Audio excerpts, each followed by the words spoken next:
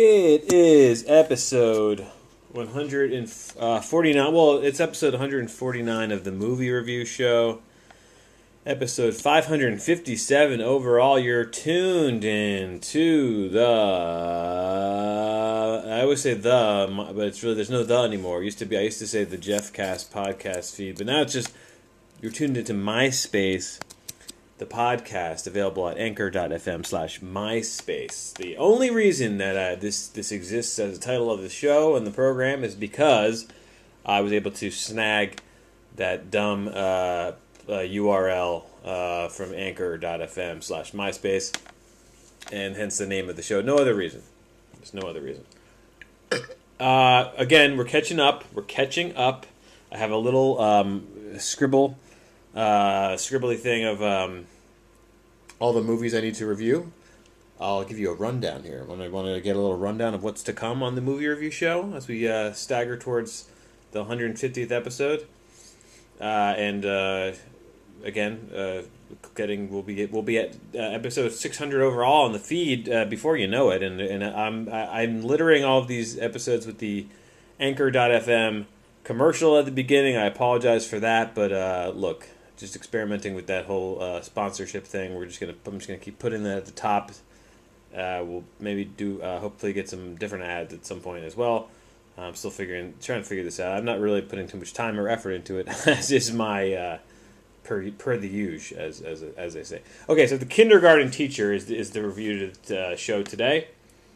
The Kindergarten Teacher is rated R. I guess it's rated R. It's a Netflix show, so it's a Netflix movie written and directed by Sara Colangelo. Is a Italian. I can talk like that because I am Italian. She actually does not have a Wikipedia page. Sara Colangelo. So, hey, Sarah, you might have written and directed a feature-length film on Netflix, but you don't have a Wikipedia page, so you're really no different than any other stooge. No, I'm kidding. I'm reading the plot here on Wikipedia, and I didn't realize that Maggie Gyllenhaal's character name is Lisa Spinelli. It's funny, Lisa Spinelli. She doesn't look like a Lisa Spinelli. But hey, Sara Colangelo, she's going to write about Staten Island teacher. She's going to give a name like Lisa Spinelli. I used to work in Staten Island, and it's funny because when I was living in New Jersey, I worked for a company that was mainly in East Brunswick. If you ever drive on the New Jersey Turnpike and you're going by the New Brunswick exit, you'll see these two tall buildings next to a hotel, very close to the New Jersey Turnpike exit for New Jersey, and the PNC, I think, is the name of on top of the buildings, and that I used to work there, so in the pretty high up floor, and anyway, I used to have to go to Staten Island all the time, because they had it was a shipping company that worked on the docks in Staten Island, and I used to drive there, and it was a tugboat deal, a very random job. I actually made more money doing that job than I make now, believe it or not. This is my life. If you want to hear a little something about my life, I made more money washing golf clubs than I do right now. That was at the height. I peaked at age 22. I was going to college part-time, but I was working like 50 hours a week at a golf course where I was getting salary plus tips. And definitely made more money at that job, probably overall, than I have anywhere else. Then I got a pretty good job at the end of my college. It took me 7-8 years to finish college. I got two bachelor degrees. And again, I was working a lot of this, and I was working for another company. I got this job randomly, filling out a Craigslist, I believe, for an admin assistant in an office building, and eventually they hired me, even though I had no background in it, to work. It was a good job. It was actually a really, really good job with sick benefits, and I hated it, but it was I kind of fell into it without even nothing to do. I didn't even have a degree. I had one degree at that point. I was finishing up the second degree as I was working there. That's a little bit of background about me. but that's my Staten Island connection. This movie takes place in Staten Island. It is, they're on the ferry in this a couple scenes in this film. This is not a very good movie. My apologies to Miss Gyllenhaal and Miss Colangelo. But it's not one I can recommend. I watched it. My wife saw something about it. She heard an interview with Maggie Gyllenhaal. She's like, "Oh, this is a Netflix movie. You're gonna watch it?" I was like, "So we had nothing to do on it. We turned it on." It was so slow and boring in the beginning, and not in a good way, that I almost turned it off. It got creepy, and that made me that I would say they amping up the creepiness factor. I think gave it. If it had been less creepy, it would have been a lot less interesting, and I think it would have gotten. I would have given this even a lesser grade. But because it was so creepy, I got to give it. I got to give it. I think I'm going to go under 5 with it, though. I really do. I think I got to go in the 4s. And I don't dip that well. That my toes into links like links. What the fuck? Scores that low because listen. I'm not trying to watch movies that I'm not going to like. I just got a Planet Fitness email to rejoin for $1. I don't know what that scam's all about.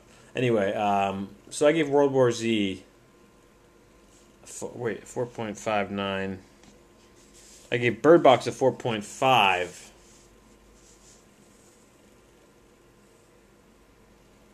Man, I got to go lower than Bird Box, I think. I would rather rewatch Bird Box than watch this movie again, that's for sure. So I'll give this one a 4.4. The station agent is we're now in station agent territory. I'm gonna give this a 4.4. That feels about right. 4.414. How about that? The Kindergarten Teacher. It is slow. Like it's overwrought too, which I have a problem with. Maggie Gyllenhaal's character is sad. She carries the movie to some degree. I don't know. I realize I haven't talked a bit for a second about the plot of this, because the plot is just like it's about a child prodigy that a kindergarten teacher discovers, but this guy's prodigy is that he's a poet, which okay. I read one sentence of this before I turned it on. I was like, oh, this guy must be like a genius, math, whiz, science kid, like just have some sort of like beautiful mind, like type savant. But the fact that he's a poet is it's very, right off the bat, you're sort of dealing with an abstraction. And not to say that a kindergarten age kid couldn't be a poet before they can apparently this kid can't even read or write. So that's what's interesting to me is that they don't even give him, like, he's good enough to write these poems. Which again, everyone, like all the adults in this poetry class, she shares them. And originally she shares them as her. This is a couple. There are some major flaws in this movie, but one of the flaws was her teacher, who she ends up having sex with randomly at one point too, which is really not a strain or a line on the whole plot that has any meaning or otherwise impacts the story. But anyway, this teacher eventually finds out that she plagiarized the work of the kindergarten student as her own, and he immediately, even though she has like essentially kidnapped the kid that night to bring him to a poetry reading, the teacher immediately, his biggest problem was, you plagiarized your work. And it was like, well, that's sort of like the ninth worst thing that she's done in the last half hour in the story. And that the little things like that where you're just like, these characters are not, they're not, these are movies like this, they're really built on realism, right? Like it's taking place in a certain time, in a very specific place, and the characters otherwise are very realistic seeming. But when their actions and consequences don't necessarily line up with how life would work, then you have a big problem. It creates a disconnect for the viewer, and that's something that you can't really get past. The there's nothing stylistically about this that you can say, okay, this is fantastical in a sense, and this is more about feel, because if we were just talking about the feel is very boring and slow. So right off, you can't rely on that. You're going to be gritty and real. Then you have to go. That has to fall through. You have to follow through with that across the board. Every action and reaction has to be realistic and believable. And there's many times when it is just not. The dad of this kid, I think, is played by the guy from Office Space, who I don't think I've seen him since Office Space. Now I feel bad because I think this might not be the same actor. Yeah, now I feel. Oh no, he was in Office Space. Yeah, he was the Indian co-worker in Office Space. He has like the kind of offensive. They kind of give him. He's playing that very much with an accent, if I recall, Office Space. So I don't feel bad pointing him out to be an Indian. He's that's sort of like the role he was given out, because he was born in Evanston, Illinois. So this guy Ajay Naidu is his name. He's good. He's good. He's in this one scene, and he's never mentioned again, except for off camera. And here's another thing.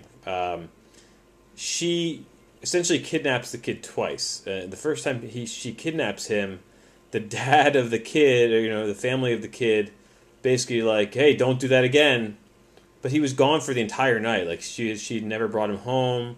Police would have been involved then. Absolutely, police would have been involved. Your kid doesn't come home. He's 5 years old.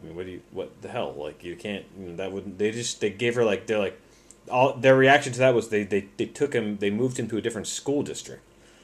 Like, the reaction should have been the teacher getting arrested then. Anyway, she kidnaps him again. She gets arrested for real. That's sort of how the movie ends. And another very cheap thing that I didn't like about this. This is very cheap, actually. I watched this a couple weeks ago, so excuse me for just remembering this on the slide. I didn't have any notes or anything. The movie ends exploitative and cheaply.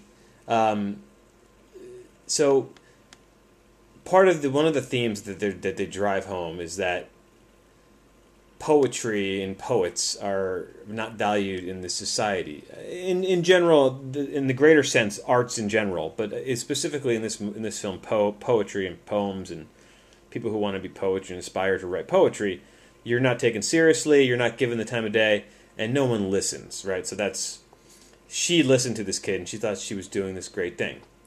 She's also a crazy person who kidnaps a 5-year-old, and it's never sexual. It's never. I don't want to say that they even like perversely traveled on those. I don't think they teeter on that in that arena at all. But I will say that Maggie Gyllenhaal, like, if it had spiraled to that sense, it might have been the way that Maggie Gyllenhaal was playing the character. I wouldn't. It doesn't go there, but it seems for a while it seems like it was maybe going in sort of that way, and it never does go that way. I want to make that clear. But she's clearly troubled, and she commits crimes, like very serious, crimes. She's going to jail for a long time. This is like she straight up kidnaps the kid, but who knows what her plan is. I think she wants to go to Canada with him to nurture his talent as a poet. Anyway, the film ends with he has this thing where he's like, I'm doing a poem, and then so he recites the poems, and then either his babysitter or the assistant or her or Maggie Gyllenhaal herself will write down the poems as he just like has these like manic almost seeming episodes where he's pacing back and forth, and he just starts spouting out these poems. Which, are they good poems? No, I don't. Whatever. There's kind of like they're the kind of poems that like.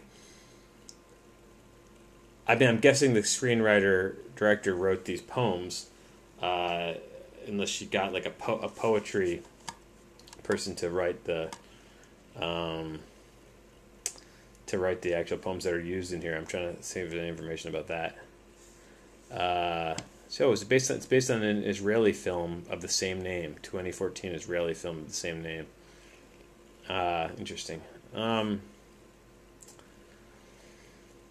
Yeah. So anyway, sorry. Back to she won Best Dramatic. Sundance. She won Best Director for this movie. All right. I'm doing something wrong, folks. The movie ends with the kid in the back of a police car reciting the poem, and no one's there to hear it or write it down. So even after all that, they're still trying to, if they didn't hammer it home enough, it's just like, people don't listen, poetry is not valued in the society. And it's like, alright, the kid just fucking got kidnapped. Oh, and then another thing, in the in the hotel, they're at like a lake in upstate New York, I think that's where they are, and it's like a motel, and the escape ploy. Look, a plot has to have an A and a B. You have to move a plot forward in any which way you do that. These are the decisions you make as a writer, as a director, and as an actor, and the whole idea of a film has to get from point A to point B. And these decisions can be. The next movie I'm reviewing is going to be Inland Empire. So we'll talk about a narrative, and we're talking about how to move a film forward. That's a whole different visual language when you're dealing in that type of a universe. But we're more in this universe where we expect things to function as they are, and then they just don't. And one example of when they just don't is that they're at this motel, and she's taking a shower, and the kid is outside the room in the hotel room, and he locks her in the bathroom from the outside. Now, think about that for a second. What have you ever been in a hotel? Where that is a functional thing, where the door to the bathroom is only able to lock from the outside of the bathroom.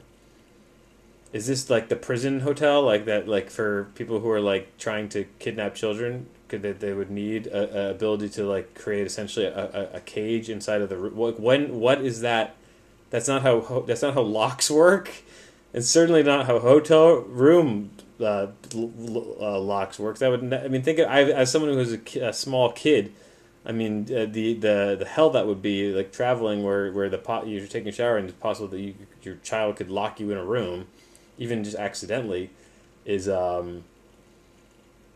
scary, and also just like not something that's not real. That doesn't happen. So there's a million ways they could have. The kid could have just gone out and gotten a maid, or gone out to the as she was showering, could have just gone out the front door and got someone to help her to get the cops. See, my point is to get the cops there.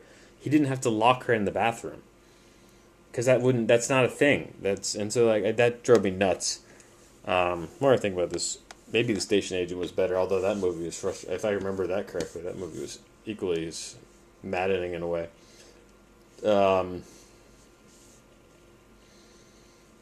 I gave Maggie, the Arnold Schwarzenegger zombie movie, a 4.204. I'm thinking I might need to lower the score. I'm gonna leave it where it is, because I was sort of interested in. I would say like after the initial half hour, when you sort of realize that Maggie Gyllenhaal's character is like deeply kind of messed up. I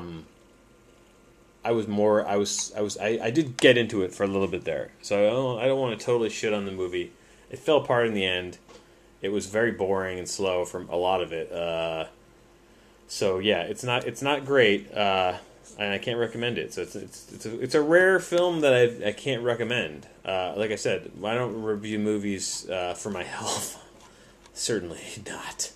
But I do review movies that I when I watch a movie, I want to like it. I never go into. I don't necessarily seek movies that I'm not going to like. I had this whole idea of randomly generating movies to watch. That was such a bad idea, because like you have so many like minutes on Earth, and to actively seek out stuff that would just like drive you nuts or feel like a waste of time is really crazy. And so that's a kindergarten teacher review, 2018 film, not one you need to see. You can leave this one on Netflix and just say, oh, okay, my buddy Jeff told me that was just one. You just keep pressing the over button to the next movie. Speaking of movie news, And just to end with, I saw a really good trailer for a Netflix movie that's coming, I guess, later this year. It was from the guy who did Nightcrawler, and it's also starring Jake Gyllenhaal, and Rene Russo was in this, and I saw John Malkovich, who's been popping up a lot lately. He's going to be in the new Pope show, and he was in this movie. It's called Velvet. I think it was called Velvet Buzzsaw. It looked very interesting. Anyway, speaking of, I'm just thinking of Netflix films that aren't trash. And I'm sorry. I didn't, like I said, I wanted to like Alicia Spinelli, Sarah Colangelo, all my other Staten Island. And she wasn't doing the accent at all, too. So if she was born and raised in Staten Island, neither of that couple seemed like they were Staten Island people to me. I know, having known some Staten Island people, which is fine. I'm sure there's people who don't have the crazy, and I can't do it. It's an accent I wouldn't even try to do. But it was, oh man, I worked with some people who had a heavy Staten Island accent. It's one of the kookiest sounding. When people have a real heavy Staten Island accent, it is something else, man. It's maybe the weirdest, funniest accent there is, especially in the Northeast. At least it's very specific. Okay, that's all I got. I actually talked longer about this than I thought I was going to. So. Yeah, the police arrive and presumably arrest Lisa, and they place Jimmy in the front seat of the car where he says, I have a poem, but nobody hears him. So I hated that ending, I really hated it. It was just, why? That point was already made. You didn't have to do it in such a way that, like, I don't know. I just did, that choice was just bad. Hated it. Oh, boy. And the kid's name was Jimmy Roy, too, which was like, who's naming these people? All right, that's all I got. Bye.